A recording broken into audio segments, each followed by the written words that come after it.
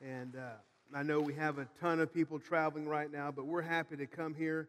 We're happy to gather together.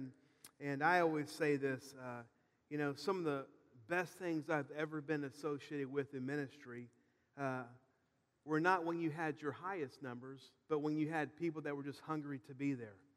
And so we're so happy that you're here.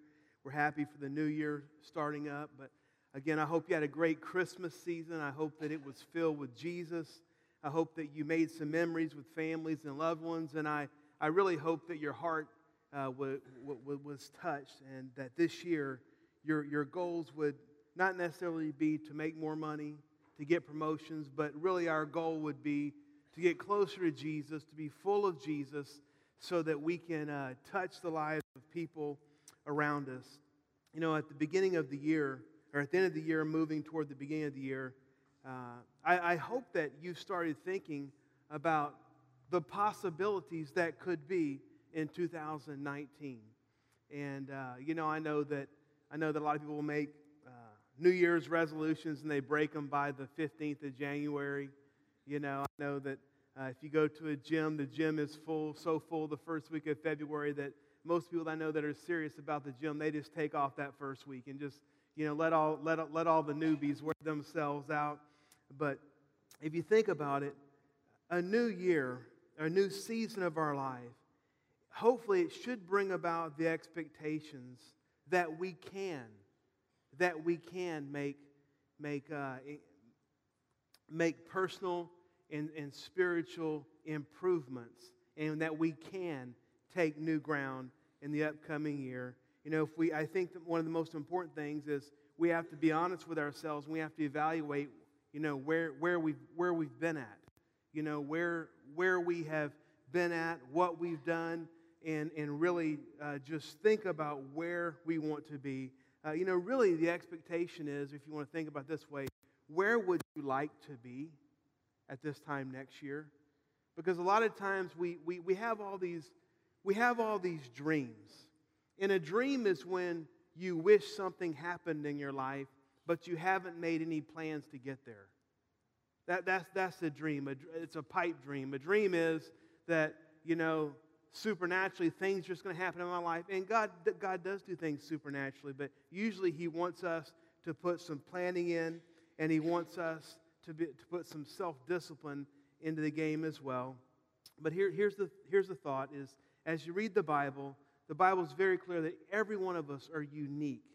Every one of us are specifically and specially designed, and God has great things in store for your life. God wants to do great things in your life, and He wants to use you to do great things in our world with His power that is working within us. And I think we have to take a step back. I think, I've been in the church all my life, and my dad was a pastor, and I think, every year it seems to be that the church forgets what the church is supposed to do. Can I get an amen? We've all been guilty. And, church is not just somewhere for you to be blessed. It is. It is somewhere for you to be blessed. But the church is also, if you read the book of Acts, which talks about the first 100 years of the church, and really the birth of the church, is that, yes, people's lives, they were being blessed in church, but the church was it was a blessing to the world. And the thing is that if we have Jesus in our lives, it shouldn't be self-contained. It should be lived out. It should be expressed, to others. Here's what I thought. Here's what I found. I'll use myself as an example, because when I use myself, it usually makes other people feel better. So I'm going to use myself. I'm going to throw myself under the bus, okay? Here's what I've noticed. In life, my greatest problem, my greatest barrier to overcome is me. Every day when I get up and look in the mirror, it's am I going to overcome that? It's not so much the devil, it's not culture, it's not society. Am I disciplined enough to crucify my flesh? Can I get out of my own way? There was this story, this young man, and he was very ambitious, and in his 20s, he wanted to change the world. And that didn't happen so well. So in his 30s, he decided to change his country. And that was tough too. So in his 40s, he decided to change his city. And in his 50s, he decided, well, I'm just going to take this to the local community. In his 60s, he said, well, I'm just going to start with my neighborhood. And in his 70s, he's like, I think I'm just going to try to change me. I think I'm just going to try to change me. And so the battle we have in living for Jesus and really not settling for second, the biggest battle we have is ourselves. If we can defeat ourselves, the Bible calls it our flesh, our sin nature. We have great potential to do incredible things. And when I'm talking about ourselves, and as we go through life, and I found this has been quite interesting to me. I just turned 49 yesterday. You can leave cards and things on the stairs out there. If you don't feel bad, cash is accepted. Don't feel bad if you forgot. I'm kidding. But here's what I've noticed. Every year I get older, the harder it is to be self-disciplined for me. I remember when Trace and I first got married, we're both working like crazy. I'm going to school full-time. I'm working full-time. Sometimes I would go 3 or 4 days without even getting hardly any sleep. Just pushing through, going to work, going to school, and just very, very disciplined. Of course, I was in the military. But what I notice is, as I get older, it becomes harder to get up at 5 like I did every day of my life from 18 to 30. It's easier just to not set the alarm and get a couple extra hours of sleep. So what I'm finding for myself is we have to really focus and stay disciplined, because when you are and you keep it going, it is easy, but it's so easy to get out of the way. And so many times after we've been Christians a long time, things that we used to do, we let slip. And so the biggest thing we have to overcome to reach our God-given potential is ourselves.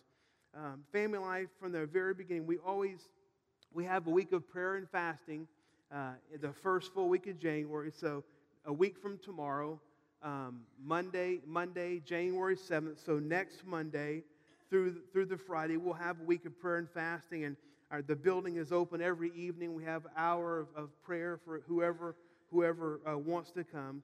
But here's what I found in my personal life. I've discovered for me,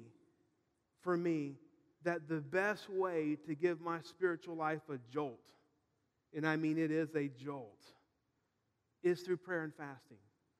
Is if I'm off course, if I'm getting lazy, if I'm getting undisciplined, if I can, begin to fast and pray for God's power in my life, pray for guidance, deliverance, direction. When I do that, I discover that nothing helps get me back on track quicker and faster than fasting. And yet, I would suggest that probably 80 to 90% of Christians have never really fasted. And it's not your fault. You don't even know what it is. It's not taught that much anymore. It's funny, in church today, we're scared to teach about things that may cost you a little sacrifice. We just want to make everybody feel good. And I know this, you can feel good about yourself, but if you become the right person, you'll feel a whole lot better. You'll become a whole lot better. So let me just talk about fasting. And I do this on the Sunday after Christmas, because everyone comes in here thinking that they need to eat less. So I'm just going to help you out, We're just going to go right with that theme. Everyone says, I overate, whatever. I need to eat less, so I'm going to help you out with that. So what is fasting? Simply put, fasting is a voluntary missing of a life need. If you look it up in the encyclopedia, it says this: it's the practice of abstaining from food either completely or partially for a specified period of time. And it's very interesting, but we have this thought, and I just want to help you with this. Food is not the most basic, essential life need. Actually, it's number 4. The first one is air. We have to have air more than anything else. I mean, you can only hold your breath for, a couple minutes. You're going to pass out. Then your body breathes again. So we have to have air or we die. The second one, of course, is water. Our body has to have water. And the third, believe it or not, is sleep. Sleep is above food. Isn't that crazy? And so actually, you can go a long, long time, especially Americans. We could go a long, long time before we would die of starvation. And of course, again, little is said today in the church, in the Christian circles, about fasting. But I found it very interesting this year. One of the new, like if you do whatever news feeds you look on, but there were two diets that were really popular this year. The keto diet, Okay, y'all don't look at diets, okay. But, the state of ketosis, cutting sugars and carbs, it's basically like the Atkins diet almost, a little different. So that one, but the second search, and what the second most popular diet this year was? Intermittent fasting. Yeah, people lost an incredible amount of weight by intermittent fasting. What it is you eat, you wait like 12 to 16 hours between your dinner and when you eat the next day. You just give your body time to rest and recover. And, it was interesting. I want to encourage you, there's a book that was written a number of years ago by a guy named Paul Bragg. He's a PhD, and he's got a degree in nutrition. And he was very sickly as a child. And he started getting in the Bible and reading about fasting, and then he started talking to doctors. They talked about how healthy it was for your body. And he began reading the Bible, and he saw Genesis, I believe it's Genesis 6:3, where God said, "I'll give man 120 years." And he believed that, man, if we eat healthy and begin fasting and different things like this, that we could easily get to 120 years old. That one of the main problems we have that's killing us is overeating and eating the wrong things. And so someone always asks, well, he wrote a book called The Miracle of Fasting. Pretty incredible. I encourage you to read that. But anyway, my whole point is that it's actually good for our body. It gives your body a break, gives your body a time to cleanse itself. But someone always asks me, well, did he live to be 120? I mean, he wrote this book. He did all these seminars. He made a ton of money promoting this. He didn't make it to 120. He died at 97. He was out surfing in San Diego, and a teenager hit him in the head with a surfboard. So if you're surfing at 97, it must work pretty well. So anyway, it's actually really, really good for your body. But in the Bible, there are 55 references to fast and fasting. And I believe we would all agree when reading our Bible, if the Bible says something once, that's pretty, it's important, we should consider it. If it says something several times, 2, 3, 4, 5 times, 10 times, but 55 times in the Bible, it refers to fast and fasting. And so although it's not mentioned much today, in the early church, fasting was one of the spiritual disciplines of the early church. It's something that they did consistently, regularly. Spiritual discipline is just like Bible reading, prayer, fellowship, acts of service. Fasting was one of the core disciplines of the church. So let me give you a couple words here. Of course, the Old Testament is written in Hebrew. The New Testament is written in Greek. And the history of fasting, the word fast derived from the Hebrew word is som, and the Greek word is nesteia.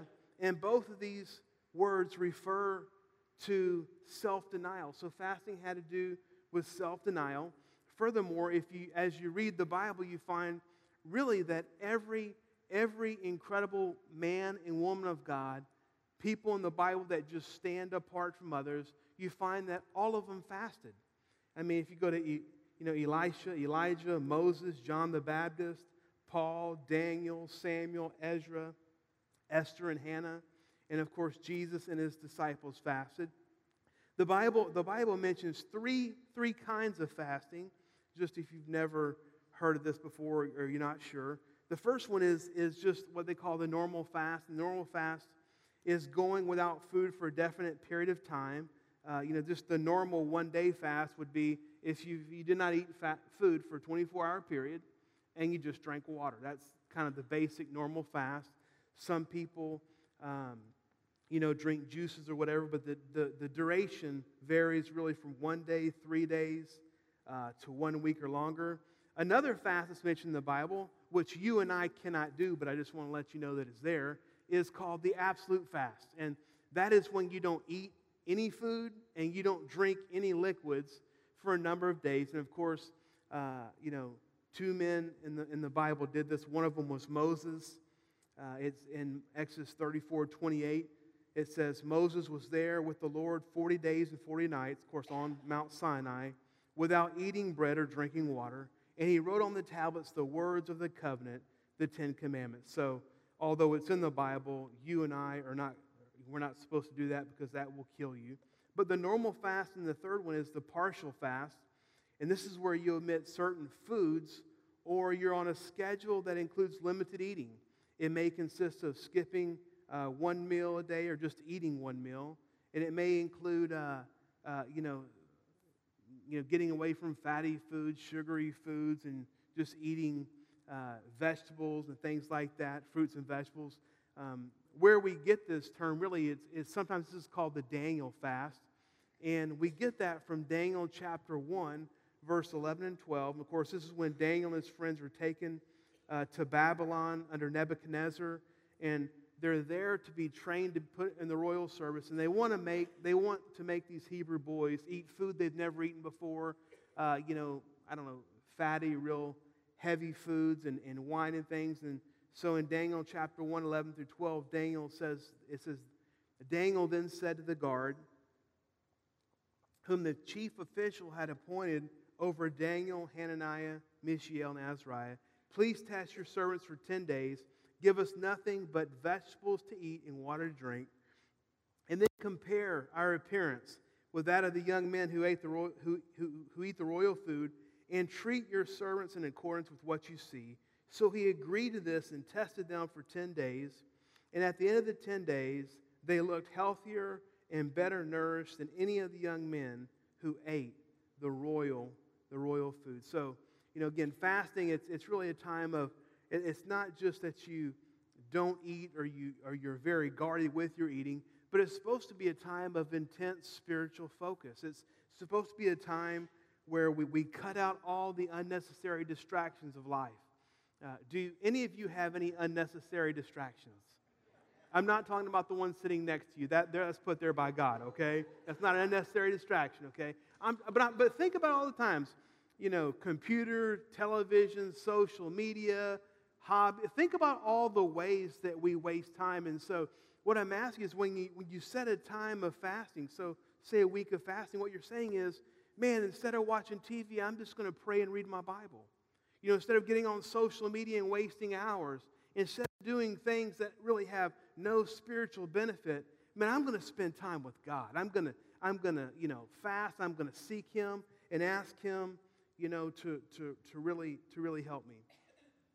So to participate in the discipline of fasting, the first thing you have to do is you have to dethrone King Stomach.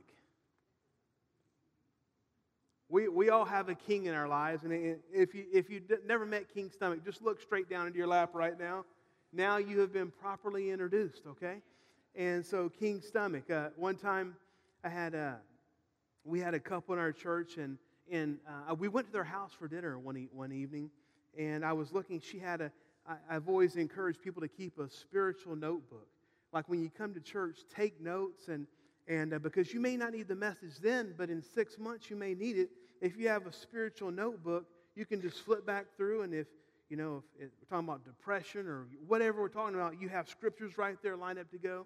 So I was looking through this lady. She had a spiritual notebook right there from my sermons. I was looking through it as they were preparing stuff, and she had beautiful handwriting, and I'm like, oh my goodness, I think her notes are better than my sermons, I mean, this is like beautiful. And I was so happy. I'm like, wow. She comes every week. She takes notes. I asked her to do a spiritual notebook. This is like incredible. And so I'm going through it. I'm just reading a little bit and going through. And on one of them, there's a little side note on the side. And it says, so are we going to Taco Bell for lunch? Now that's King Stomach right there. That's King Stomach right there. If you're thinking about where you're going to lunch, that's King Stomach talking. You got to shut him down. Shut her down, okay? But think about this. I started, I was raised in church, and I started fasting. I did my first fast when I was like 16 years old. And, I heard the people talking about it, having a week of prayer and fasting. And so I think I fasted my first day with just water when I was 16 years old. And I thought I was going to die. I thought I was going to die, but I'm going to be a tough guy, so I did it. And I'll be honest with you. I don't even know how much praying I did because I was so hungry. You do know, like, if you've eaten any time, after a few hours you feel hunger pains. You do know those aren't true hunger pains, right? That's because your stomach is stretched out, right? Because you've been eating so much food, okay? But I did that. And then the next year I did 2 days. And what I noticed is in my life as I started fasting and different things is, then I went to the military. And sometimes in the military, you just miss meals. You're out in the field. You're out doing things. And I noticed that everyone else always wanted to eat, and I'm okay. Hey, I've gone 2 days without eating. It's no big deal. And then, of course, when I was on staff at Family Life in Lafayette, I kept trying to do this, and one time I did a 30-day fast, no food, and I did get hungry, okay? But my point is, years later, I'd be going on mission trips around the world, and sometimes I'm in India for a number of days, and I just can't physically eat what they have in a different place in the world. And you know what? It's like it doesn't hurt me because fasting has really helped in that area. And I want to tell you this: if you can fast, if you can just drink water for a few days and spend time with God, there's a lot of things in the Bible that the correlations are difficult, but you will connect with God in a way you've never thought. I mean, it's really incredible. But many people don't have the discipline to try it, We had a week of prayer and fasting at the church in Lafayette one time, and a guy came in. It was the third day on Wednesday. So he had fasted Monday and Tuesday, and he came into the church, and he told me he needed to talk to me and the other pastor that was there, and he just needed to repent of sin in his life. And I'm like, oh my gosh, well, what's he done? He's like, guys, I got to tell you, I did good on Monday and Tuesday, but I just went to the Burger King drive-thru and I got the triple Whopper. I said, yeah, I don't think God can forgive that. I'm so sorry. That's the unpardonable sin. Right, isn't that what I tell him? Start over tomorrow.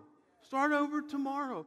The point here is that if you've never fasted, do something that's going to shake your world a little bit. I mean, sometimes we fast breakfast and lunch, then we come home and we eat a triple dinner. That's not fasting. I mean, really say, no, I'm going to conquer my flesh. I'm going to conquer King Stomach, and I'm going to spend time instead of thinking, preparing all these meals and all this stuff. Man, this week I'm going to spend hours with God. Listen, some of you've never spent hours with God. I'm being honest, like this hour today, like that's your hour with God. And listen, that's great. But some people have never took 1 week where they just cut things out and they just focused on God. I tell you what, during the week of prayer and fasting, we have more miracles that week in people's lives than any week of the year. And we've had people that couldn't quit smoking, and man, God just delivered them from that. We've had people that were alcoholics. We've had people that, as a matter of fact, I'll tell this story every year. It's incredible. About 5 years ago, we had a lady that started coming to church, and during the week of prayer and fasting, at that time we had morning and evening. Now we just have evening. She came every day at 6 a.m. She came every night, and she's the only one that week besides me that didn't miss one. And so on Thursday, I asked her what's going on, because she wasn't talking to people. She was focused. She was in the Spirit. And I said, can you tell me what's going on in your life? She's like, listen, I've struggled with alcoholism my whole life. I've been to rehabs. She's like, I've done everything that possibly I can do. And obviously, the rehabs haven't worked, and I need God just to deliver me. Just to deliver me. You know, at the end of that week of prayer and fasting, she did water only all week. I mean, spent hours and hours in prayer. You know, at the end of the week, she's moved away, so I don't know what she's doing. But you know, at the 3-year mark, she still hadn't had a drink. See, God wants to work in our lives. He wants to work. Will you say that when they say God wants to do something special in my life? And here's the question. Do you want to allow God to do something special? I mean, are you willing? Are you willing to just throw yourself at His throne and just ask Him to change you from the inside out? Let's look at this real quick. We're talking about dethroning King Stomach. There's 2 scriptures I want to look at. The first one is in Genesis chapter 3. Of course, that's the story of Adam and Eve. They're not able to control their urges. They're not able to control their appetite. And there was one tree in the garden, the tree of knowledge of good and evil, that they were not supposed to eat of. And they actually ate of that. And what I want to say is that Adam and Eve literally ate themselves out of house and home. We have people today that are eating themselves out of health. They're eating themselves out of just, out of things that where God wants them to be. And then an incredible scripture is in Ezekiel 16, verse 49 through 50. Now, in the Bible, anytime you hear, if you've read the Bible, anytime you hear of Sodom and Gomorrah, you think of bad things. Because in Genesis 18 and 19, we know that God destroyed Sodom and Gomorrah because their sin was so great. But in Ezekiel, it tells why. It says, now this was the sin of your sister Sodom. She and her daughters, listen to this, they were arrogant, they were overfed, unconcerned. They did not help the poor and needy. They were haughty and did detestable things before me. Therefore, I did away with them, as you have seen. So there's 3 main sins listed at Sodom and Gomorrah. Now, when I read these, tell me if this does not sound like some of the wealthy countries in the world today. I mean, tell me if this doesn't sound like America. Tell me if this doesn't sound like Europe. I mean, think about this. There were 3 main sins listed. First of all, there was no giving. There was no giving to poor, to needy, to charitable things. No giving. There was no praying.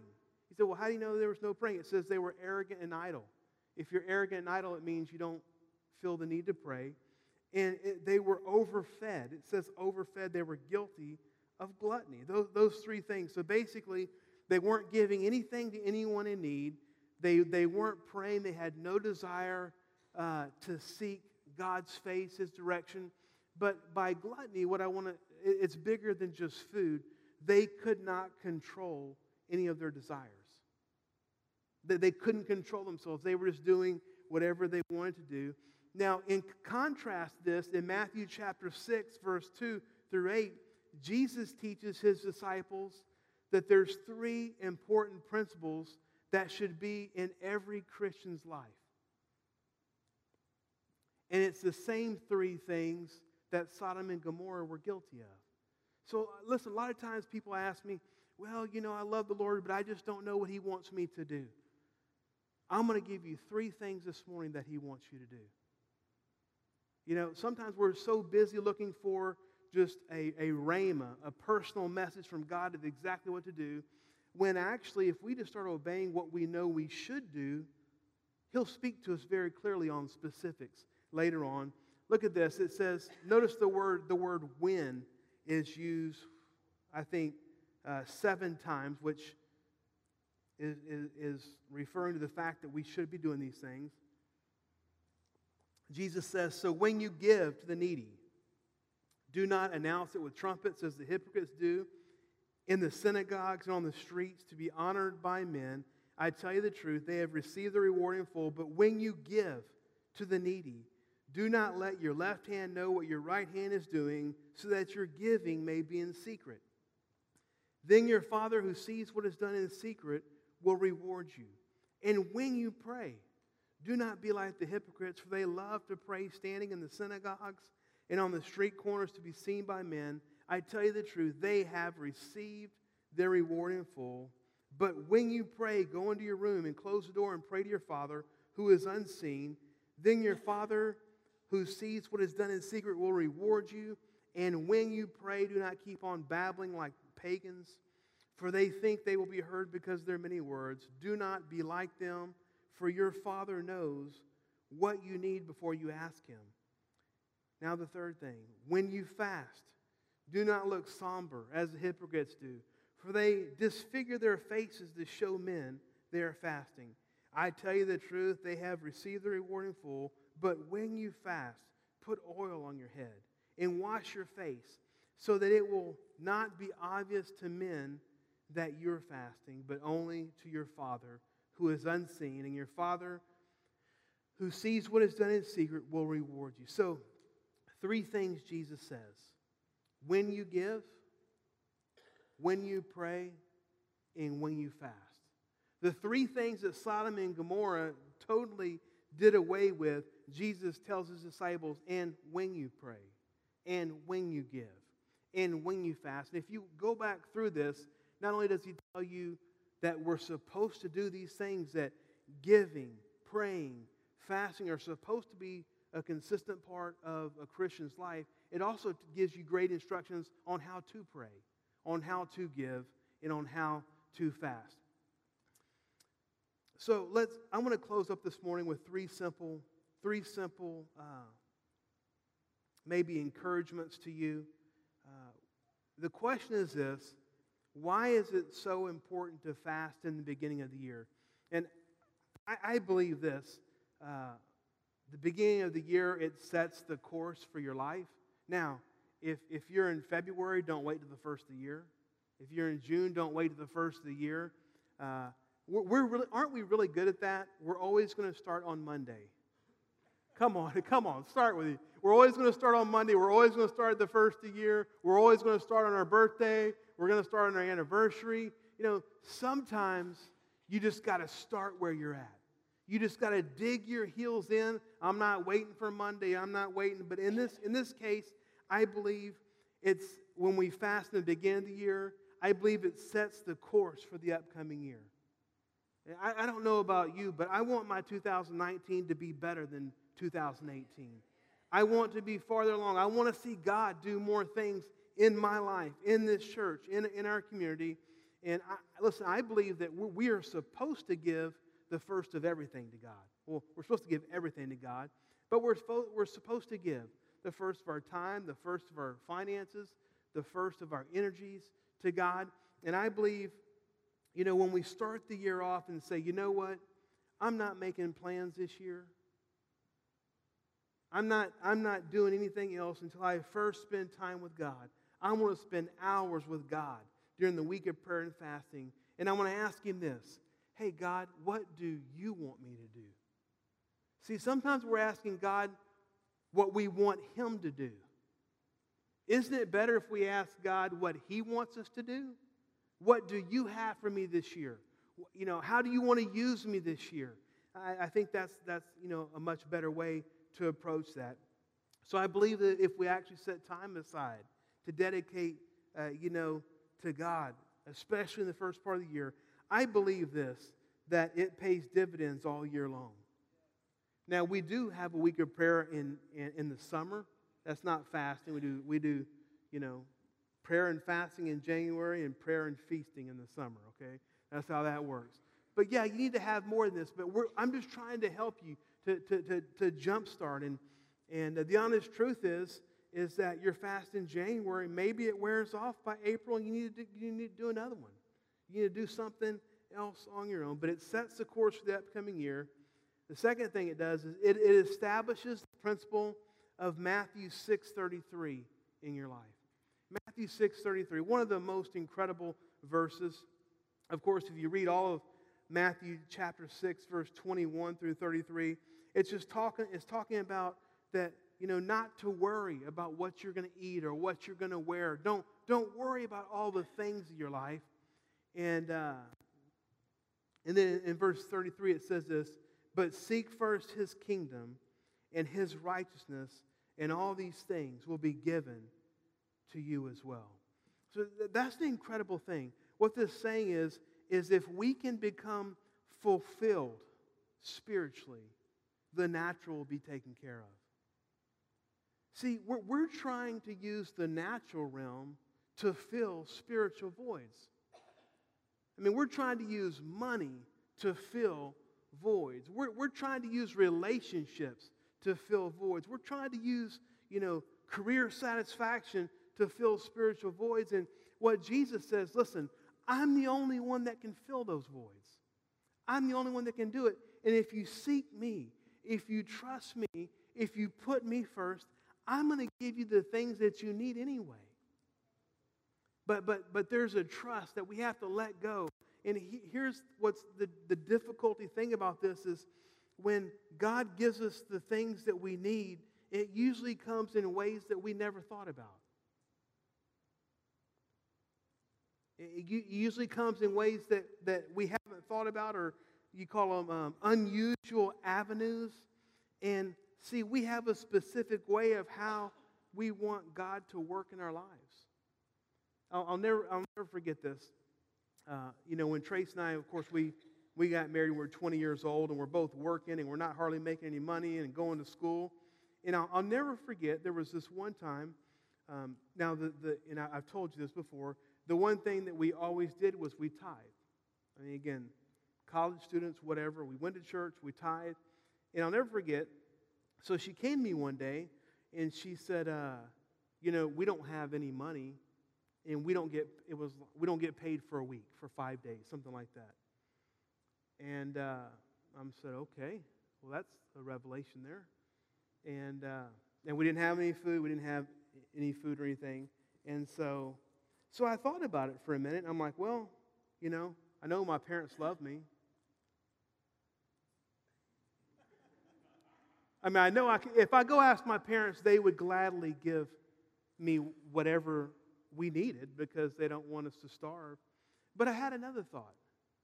I'm like, let's just wait a day. We have enough for today. Let's just wait a day and let's just see. Because in the back of my mind, I did not want to go ask my dad. I did not want to go ask my dad. I mean, maybe that was wrong as a pride thing on me. So we're just, but for some reason we weren't worried. I wasn't worried about it. I wasn't worried. But also, sometimes when we need something, we just post it online and post it on social media. Sometimes just hunker down and wait for God to work. And the next day, I came home from school the next day, and I went out to the mailbox, and we had like an $80 refund from an insurance company.